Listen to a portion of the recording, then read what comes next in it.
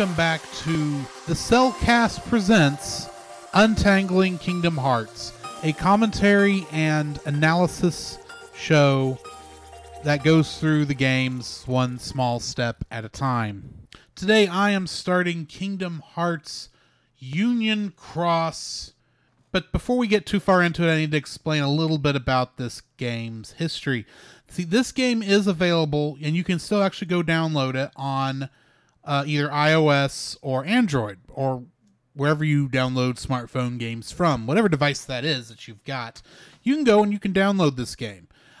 When you download it now, it contains essentially two games, Kingdom Hearts Union Cross and Kingdom Hearts Dark Road. We're not going to cover Dark Road right now. We're going to come back to it, but we're starting with Union Cross, and this is where it gets a little complicated. Because you see, Kingdom Hearts Union Cross began life as Kingdom Hearts Key. That key is with an X, is spelled with an X. It is because that character that we look at that looks like an X is actually the Greek letter key. Since keys come up a lot in this, it's kind of a nice little, pun, I guess, in a way. But yeah, it started off life as Kingdom Hearts Key, which was a internet browser-based game, which then got ported to cell phones and extended, and then it was called Kingdom Hearts Unchained Key, and then it was somewhat ported into a online MMO type of cell phone game that then went under the name Kingdom Hearts Union Cross. This entire time using the same X-shaped character between Key, Unchained Key, and Union Cross, but now the X stands for Cross instead of Key, because honestly, I don't know. I've done some looking up trying to figure this out, why they changed the name. I don't know, to be honest. But yeah, that's why the title of this game is kind of strange. Especially when you look up there, you'll note it kind of look on the file name, it looks like it says Key, or it looks like it says Kingdom Hearts X, but it's actually Key. So, or Cross, depending on how you look at it. Either way. When you go and open this game, you'll get a menu option that says either KHUX Start or KHDR Start. The UX is a Union Cross, while the DR is Dark Road. We're not going to go into there. But before you even get that chance, a notice pops up with a web page that talks about the offline version of the game now that it exists. Just go ahead and close that, because we're not even going to deal with it. And then you just hit Kingdom Hearts Union Cross Start, and you come up to the main screen. You will see Theater Mode and Classic Kingdom. Classic Kingdom is literally, if you remember those Tiger Electronics or Nintendo Game & Watch games, that's essentially what Classic Kingdom is. It's those kind of games, but made to look like, it's made to look like those games, but they're played on your phone. Along the bottom of the screen, you'll have titles, name, union, and outfits. This game, because it was an MMO, is based around the idea that the player character is just a random person, namely you. So yeah, we don't have, our main character is us for the most part. So you actually get to choose, what that character's name is. I went with Drew, since that's my name. You can pick an outfit of any size you want. You can be male or female if you so desire. You then can pick a union. Now, unions in this game are basically the general affiliation that your character has within the universe, because what's going to happen is you're going to learn all these characters are affiliated with these unions. Basically, pick the one you want. You've got the one that's a unicorn, you got a snake, you got a bear, you got a tiger, and then you got the fox. I went with the fox because, well, what does the fox say is always a very good question. Above all that, you can pick a keyblade. You can start off with Starlight, which is the basic general keyblade that you can use, that is used throughout the game. But you can then go through a bunch of different other ones. Since this is actually the first Kingdom Hearts game I'm talking about, I guess I should explain what a keyblade is. A keyblade is basically a special type of sword that can destroy many types of enemies that normal weapons cannot.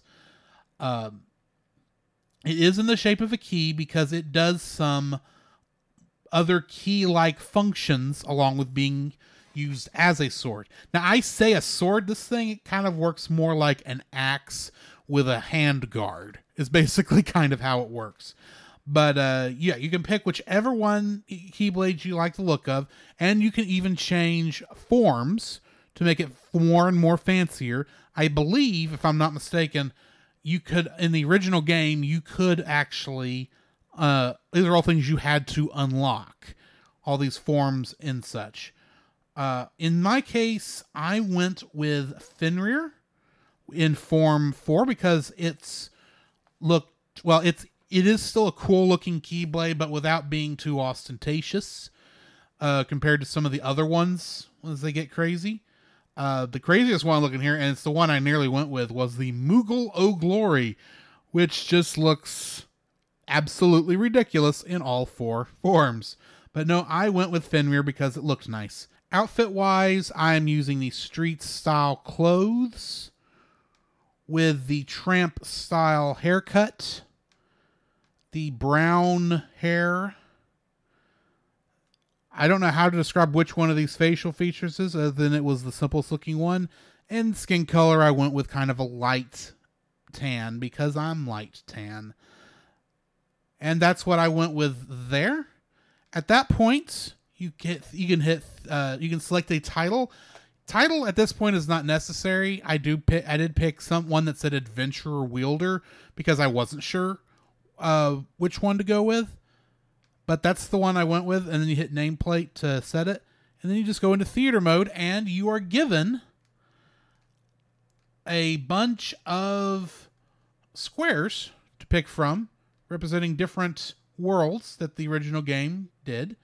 And then underneath that, you will see a bunch of listing of cutscenes, because unfortunately the gameplay support for this game is now gone, because I guess the servers were too much to keep up with. But in order to keep the game going, since there are some things that appears to be important for this in the story going forward, they do allow us to continue watching the cutscenes. So the other interesting little thing here that I don't understand myself is the fact that, when you first look at this, you'd think you could start with the first one of these pictures and then just watch all of the cutscenes underneath it, and then go to the second one and then do that. You'd think that's how it works. Unfortunately not, for reasons unknown to myself, nor information that I could find. The cutscenes are not in chronological order, which to me makes absolutely no sense. So I did actually have to go off on the internet and find a listing of the cutscenes in the order they occur, instead of going through the cutscenes in the groupings that they have them in. I still don't understand why Square Enix or Disney decided this was a good way to group these. You would have thought they would at least had a chronological playlist if you're trying to, let people find the cutscenes they want to watch, if they want to watch one again, and they could just easily say, oh, this happened in this world, and then you go search for it. But they didn't decide to do that, and they didn't put a playlist for people trying to experience the story of this game for the first time. They just put it all there. Now, I also have to admit that while I did play a little bit of this game before the servers went down, I did not finish the game then, nor have I watched through these cutscenes before now. So, along with commentary and analysis for these first couple episodes, you're also going to get reactions to what's going on in these scenes. So I think that's going to end up being the next episode, looking at the timeline as it passes. But if you want to be able to watch these along with myself as I experience them for the first time, I will post a link to a Google Doc in the show notes for this episode, so you will know what orders to watch them in also, and you won't have to do the research I did.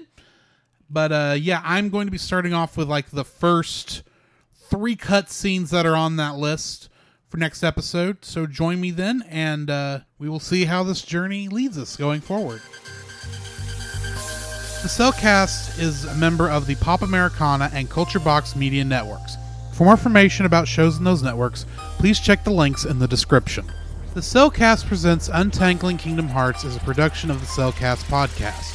You can follow us on Twitter at cast_cell, on Facebook at the Cellcast, on Twitch at the Cellcast Gaming, and you can email us at thecellcastpodcast@gmail.com or visit us on our webpage at thecellcast.podbean.com. Our theme music is Trinity by Tyler Spirian and is a remix of the song Dearly Beloved by Yoko Shimomura from the franchise Kingdom Hearts. The Cellcast podcast has no affiliation with Square Enix, Disney, or for that matter anyone else connected to the Kingdom Hearts franchise. The Cellcast Presents Untangling Kingdom Hearts is a fan production, and no copyright infringement is intended or implied.